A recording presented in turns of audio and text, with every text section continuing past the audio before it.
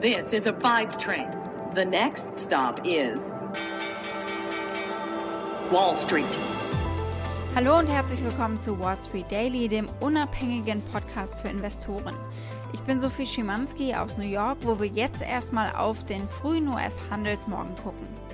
Die Anleger sind in Kauflaune, unter anderem, weil es zügig voranzugehen scheint mit dem dicken, fetten Konjunkturpaket, das ihnen auf einmal keine Angst mehr macht, sondern Hoffnung auf Geld in der Kasse durch euphorische US-Konsumenten. Und die Tech-Aktien sind ja angeschlagen nach den letzten Tagen und günstiger damit. Und da bekommen die Anleger Dollarzeichen in den Augen. Der große Gewinner war hier dementsprechend der tech-lastige Nasdaq mit einem Plus von rund 2%.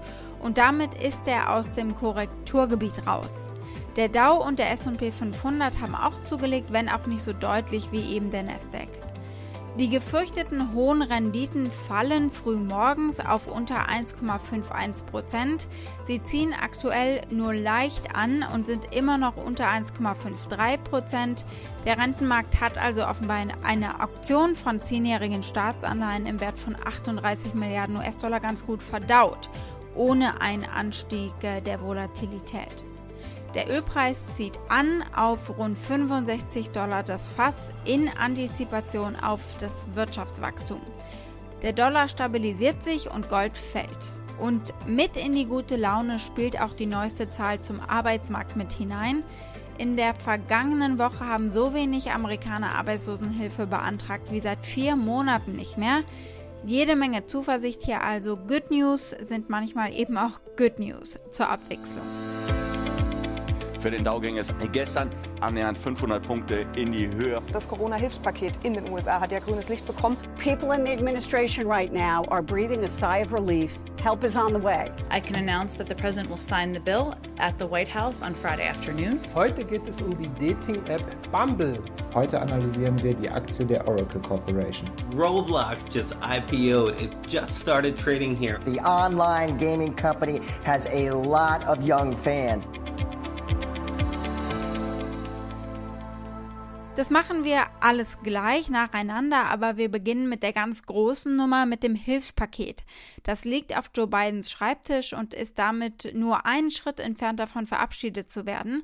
Und aktuell versetzt das die Anleger in gute Laune und sie greifen vor allem eben bei den angeschlagenen Tech-Werten zu. Genauer schauen wir uns heute auch einige Einzelwerte an. Darunter Roblox, die US-Spieleplattform, hat ja ihr Börsendebüt über die Bühne gebracht.